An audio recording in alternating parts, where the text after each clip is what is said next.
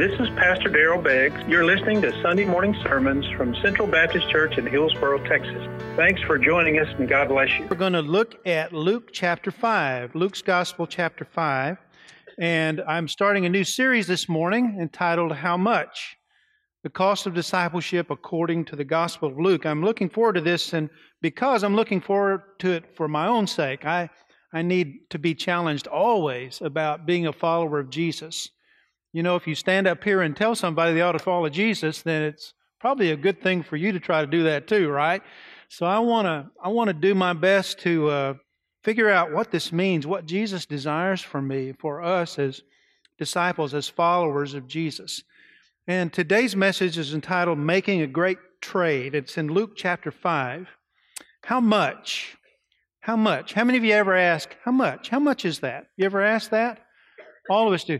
You ever compare prices? Any of you ever compare prices? Easy to do these days. You just look online. You can get the price of everything. It's just amazing. Recently, I traded cars. Do y'all love shopping for cars? You do. I know you do.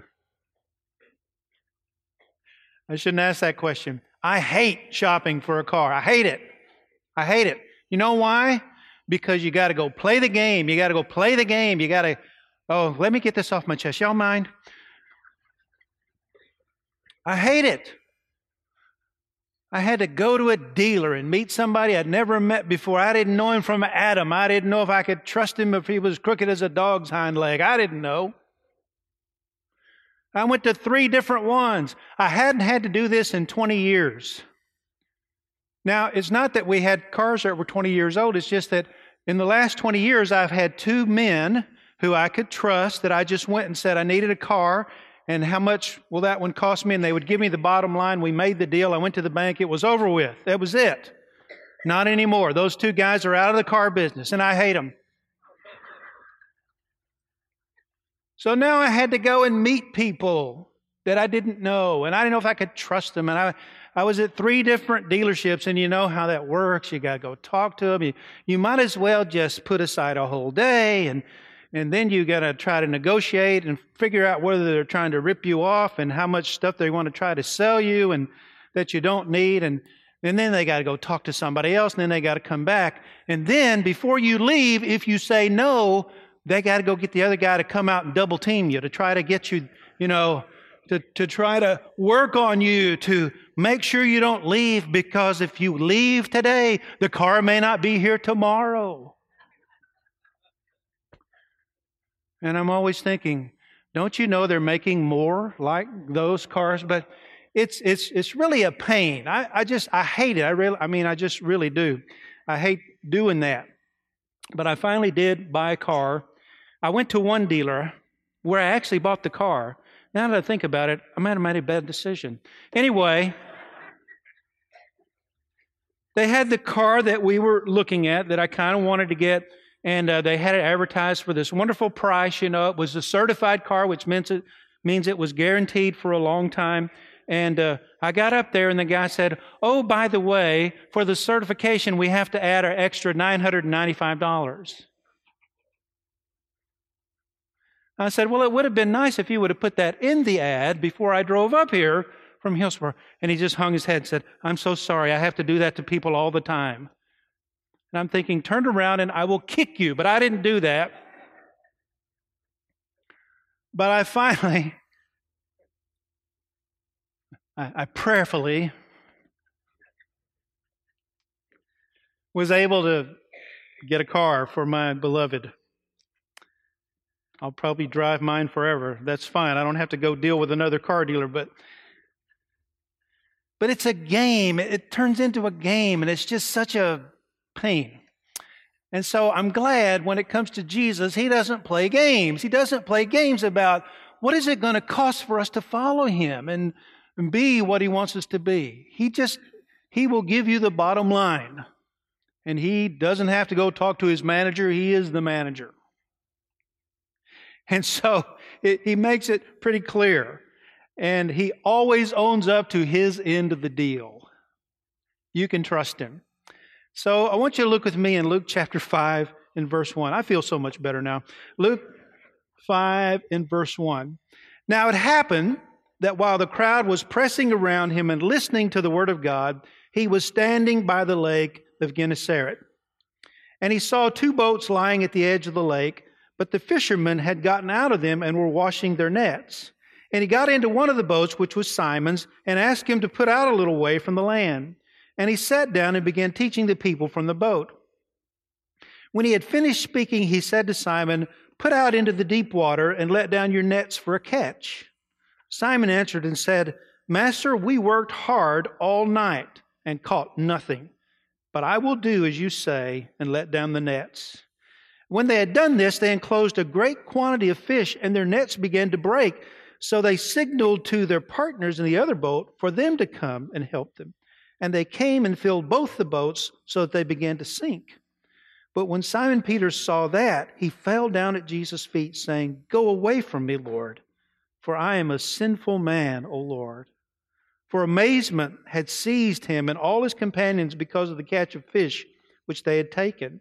And so also were James and John, sons of Zebedee, who were partners with Simon. And Jesus said to Simon, "Do not fear. From now on you will be catching men." When they had brought their boats to the land, they left everything and followed him. Today's passage is about a great trade. They made a great trade that day. They traded boats and nets for eternal significance. What a day. What a glorious day it was for them. And that's what I want to talk to you about today. It all started with a need, and the need was people who were hungry. Not hungry just for the miracles, but hungry to hear from God. They had a hunger for God's word. The Bible says in verse 1 that the crowd was pressing around Jesus because they were listening to the word of God.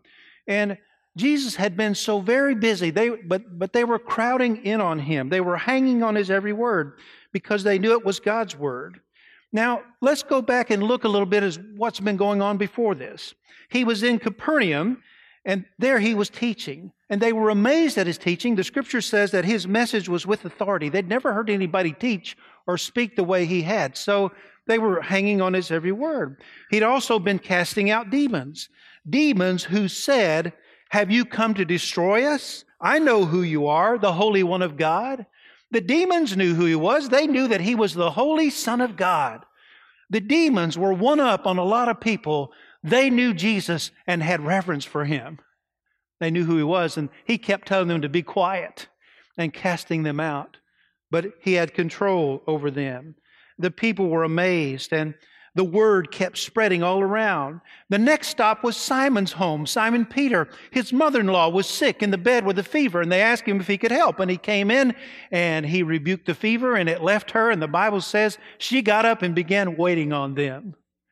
She was a person who liked to serve, and she was in that bed. She couldn't do it. She was more than happy that Jesus came by that day. Well, that wasn't the end of the day. After he left Simon's house and took care of his mother-in-law, he spent the rest of the evening and late into the night healing and casting out demons. And the demons continued to proclaim, "You are the Son of God. You are the Son of God," over and over and over again. And they were hanging on these incredible words. And when morning came, he sought some time alone, but he couldn't get away. They went and they hunted him up and they begged him to stay. "Wouldn't you beg him to stay?" After all those wonderful things he'd been doing. And so he said, "No, I've got other cities, other places I've got to go and tell other people the good news." So wherever he went, people were flocking to him because there's just no one like Jesus, the Son of God. And God had invaded history. Who would want to miss that? Most, if not all, of these people were poor, common people looking for hope and for healing. You know, our world is full of those kinds of people, don't you? I know we're living in a very prosperous world. We live in a prosperous nation. But there's a lot of people still hungry for something on the inside that they'll never find no matter what we do in this life.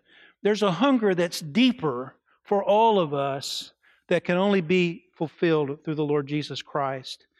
And We need to have a fresh hunger to hear from the Word of God, don't we? Now, last week I talked to you about the F-260 plan. I'm not going to talk a lot about that today, but I want you to look in your bulletin today. If you don't have one, be sure and grab one. There's some of those plans on your way out, and it's a very easy plan for you to read your Bible this year and to help us to hear from God and know that He speaks to us. So I want you to pray about that and take that and use that. But secondly, what do we need to, how do we pray for our world, for our community, for America, for Texas? How do you pray for Hillsboro? One of the things that we need to pray for our own community and for people around us is that they will develop a fresh hunger for God and for the Word of God. We need that. Now, if you and I don't have a hunger for God and the Word of God, how many of you think everybody else will? They won't. They're looking for you and for me to see whether we're genuine or not. Do we love God's Word? Do we love Him? Are we really people of the book? Or do we just show up for an hour on Sunday and then we go about our merry way? That's what they want to know. So I want to encourage you to be in the Word and to pray for others. The greatest hunger in life, now you just think about this with me for a minute. Think about the entertainment that you watch. Think about the materialism in our world. Think about all the things that people are trying to fulfill themselves with, whether it's entertainment or whether it's things that they can buy, like a new car, but all these different things in life that they're trying to fulfill. And every one of those things comes up empty when it comes to the soul, the depth of who we are. And we need our nation, our country, our world, our city needs to have a fresh hunger for God and His Word, don't you think?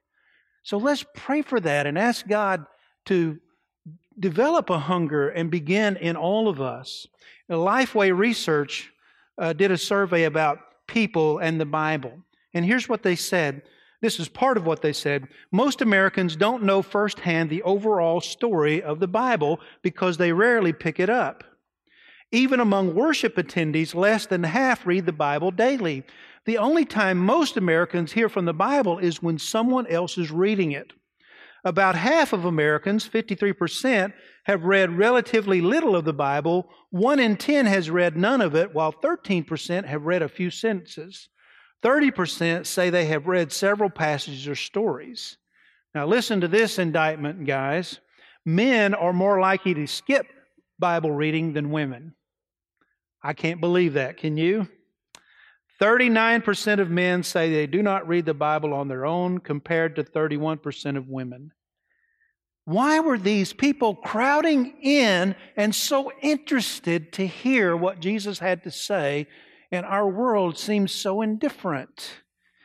Because they knew Jesus was speaking to them the very Word of God.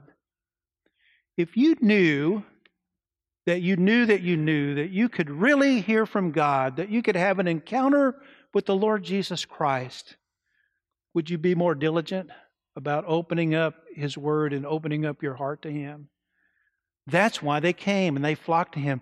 It all started with this need, and there was a hunger, and Jesus had brought a hunger into that land, and they were flocking around. It's so much so that He had to get away from them. He had to get in a boat, go out on the lake, and maybe He was in a little cove and they were surrounding them, and it was kind of like an amphitheater, and the sound was reverberating to thousands of people. But what an incredible story this is. They were hungry to hear from Him. So as the story continues, I want you to see with me a couple of great trades. The first trade was they traded fatigue for faith. Look at verse 4. When Jesus had finished speaking, He said to Simon, "Put out into the deep water and let down your nets for a catch." Simon answered and said, "Master, we worked hard all night and caught nothing, but I will do as you say and let down the nets." Let's talk a little bit about fishermen and discipleship. Did you know it was possible that 7 of the 12 apostles were fishermen? Why did He go pick a bunch of stinky, smelly fishermen to be His followers? He really got a ragtag bunch of people together. Fishermen, tax collectors, zealots. It was really quite a crowd. But fishermen, why fishermen? They were washing their nets, it says in verse 2. After being out all night, doing back-breaking work. Can you imagine being a commercial fisherman in the first century? All night long, every night, night after night, you would go out on your boat. And this was how you made your living. And so you'd have these big nets, and you would have men, and you would throw these nets out. And then you would painstakingly pull them back in. Time after time after time through the night, you've got a torch, and you're looking for some fish, and you're hoping to catch something all night long, and your back is hurting. You don't have Advil. You're in trouble. And it's back-breaking work. And you come in after the night's over with, you don't even have a minnow in the bucket. He's calling a bunch of fishermen. Why does he call them? Because they were just getting ready for the next day. After all of that back-breaking work, they're washing their nets. They're getting ready to go do it again. It's a lot like something many of you do, right? You may go to work one day and your day's very productive, and the next day it's not so hot, but what are you going to do? You're going to get up and go again. But to be a fisherman, you had to have a special quality about your life. Think about this with me. It took courage, persistence, working together, and faith. There was just no quit in these fishermen. That's the kind of followers Jesus is looking for. Today you may be thinking about, things have been kind of going south, and you may be thinking, man, I'm just ready to give up. Don't give up. You never know when God's going to send a haul. He's going to send a big catch for you. So they're fishermen, but Peter was about to exercise faith in spite of his fatigue and doubts. He's sitting there with his back aching, and he's tired, and he's grumpy, and he's sleepy, but he's about to exercise his faith, and he trades this fatigue for his faith. Jesus says, put out into deep water and let down your nets for a catch. It's a ridiculous request for a worn-out fisherman, don't you think? Besides that, what does a carpenter from Nazareth know about fishing? He should leave that to the professionals, right? But Peter had seen Jesus heal. As a matter of fact, he'd even seen Jesus come into his own home and heal his mother-in-law. So he said, Lord, I fished all night long. And you can hear the undertones in that. I'm worn out. I'm ready to go to the house. But because you say so, I'll do it one more time. And I know from that day forward, he was so glad that even though he was tired and worn out, he went ahead and obeyed. Because it was a life-changing day. What a day it turned out to be. So you can just imagine, he believed in the one who cast out demons, who healed his mother-in-law. And Peter goes up, he probably had to get out of the boat with his friends because the nets were laying out on the shore to dry. And he had to load up those half-wet nets and go back out into the sea. But because you say so, I'll do it. It's inconvenient. I'm hurting. I don't like it. But because of who you are, I'll do it. He decided that he would be obedient. But the key to all of this was faith, even in spite of his fatigue and his doubt. All of us are tired sometimes, right? Sometimes we're tired all the time. All of us go through times of doubt and even fear. But it's in those times when our faith is tested that we will say, hey, I'll put one foot in front of the other. I'll trust God in the midst of my doubts and my fatigue, and I'll practice just a little bit of faith. How much faith did Jesus say it would take to move a mountain? Do you remember? As small as a mustard seed. And so he exercised faith. Now, it gets even better. The last thing here is that he trades his shame for God's amazing grace. It's an incredible story.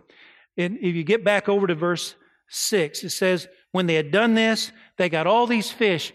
And they were getting so many fish, they had to call the other boat. And the other boat filled up with fish. Now, this is not a typical fishing excursion. I mean, they had so many boats, it's almost like Jesus had to make some extra fish. I don't know how that worked, but they got so many in those boats, the nets were breaking, the boats were about to sink. There was no doubt that this was God. If anybody ever doubts that Jesus is God, look at the fish in those boats. And it was incredible. And they come to the shore, and Peter is so humbled by this. He's so overwhelmed by this.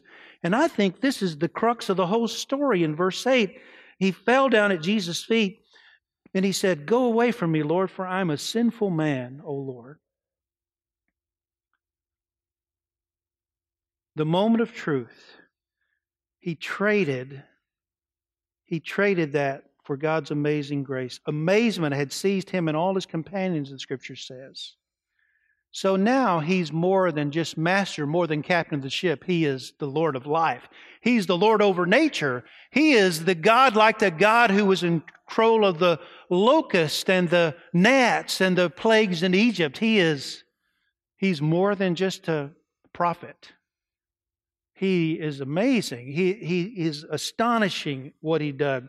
Now, why was this miracle so significant to Peter? It was significant to him. He had seen miracles before. He'd even seen it in his own house, but now it was personal. You know what? The gospel, the Word of God, the message of God, the whole purpose of God for your life will never really mean nothing. It'll never catch on or catch fire until it becomes personal. That's what happened with me, and I know that's what happened with a lot of you. It really didn't matter until one day Jesus became real to you and to me. And then it meant everything, right? It became personal to Peter that day. What an incredible day. And I wrote down some thoughts on that as I was just thinking about this amazing thing that happened. How many times do we go through the motions with little faith and even less expectation? When is the last time we really encountered Him in a life-changing, humbling way? Do we treat our relationship with Him with a yawn of indifference, or do we live in awe and expectancy? Do we stop to think about our depravity before a holy God and marvel at His amazing grace? What is it that puts us on our knees? Notice in verse 10, Jesus said, "Do not fear. From now on, you'll be catching men." Jesus didn't look at Peter and say, I knew, you old stinky fisherman. I knew what was in your heart. I ought to go away from you. I ought to never talk to you again." He looked at him with grace and He said, "Don't be afraid. I love you. I'm going to ask you to come partner with me. It's going to be glorious." And it really, really was, wasn't it? Don't fear. I'm not going to punish you. I'm going to partner with you to change the world. You'll be catching men. You'll have a higher, greater purpose than survival or success. Now just think with me, how many people are walking the streets of heaven today because of Peter, James, and John? Would you say thousands? Maybe even more than thousands? How many times do they pass by one another and rejoice in the goodness and grace of God in His glory because they left their nets and followed after Him? Their obedience is still paying dividends. We're talking about them today. What would they have missed? Now, use your imagination with me for just a minute. What would they have missed had they not had this encounter, had they not left their nets and followed Him? Just think about it. Peter steps into heaven, and he's having a discussion with one of the other Christians there that day. And the man says to Peter, "Hey, what did you do in your earthly life?" Option number one, Peter, "I caught fish and took care of my family." Well, maybe he would have had a successful career in business, but he would have lost out on the greatest invitation. I like this answer better. "I had a life-changing encounter with Jesus Christ, and with His help, we changed the world forever, and the eternal dividends just keep rolling in." What's it going to be when you and I get to heaven? When somebody asks you, man or woman, what did you do with your earthly life? Are we just going to say, well, I did my best to provide my family and be a good person? Or are we going to say, I had a personal encounter with Jesus Christ, And I got to get in on some eternal things that help change the world around me. What a difference that would make in our lives. I wonder when we get to heaven how many eternal blessings we will have missed because of a lack of reverence and faith, or because we were just too busy and distracted to join God in something that He wanted us to do. I want to share this story with you in closing. I thought it was a pretty neat story. It's by Dr. James Dobson, and I'll just share it with you. He says, when my daughter Danae was a teenager, she came home one day and said, "Hey, Dad, there's a great new game out. I think you'll like it. It's called Monopoly." I just smiled, he said. We gathered the family together and set up the board. It didn't take the kids long to figure out that old Dad had played this game before. I soon owned all the best properties, including Boardwalk and Park Place. I even had Baltic and Mediterranean. My kids were squirming, and I was loving every minute of it, he said. About midnight, I foreclosed on the last property and did a little victory dance. My family was impressed. My family wasn't impressed, he said. They went to bed and made me put the game up. As I began putting all of my money back in the box, a very empty feeling came over me. Everything that I had accumulated was gone. The excitement over riches was just an illusion. And then it occurred to me, hey, this isn't just the game of Monopoly that's caught my attention. This is the game of life. You sweat and strain to get ahead, but then one day after a little chest pain or a wrong change of lanes on the freeway, the game ends. It all goes back in the box, and you leave this world just as naked as the day you came into it. I once saw a bumper sticker, he said, that proclaimed, "He who dies with the most toys wins." That's wrong. It should say, "He who dies with the most toys dies anyway." What do I want? A boat and some nets and some success and some security?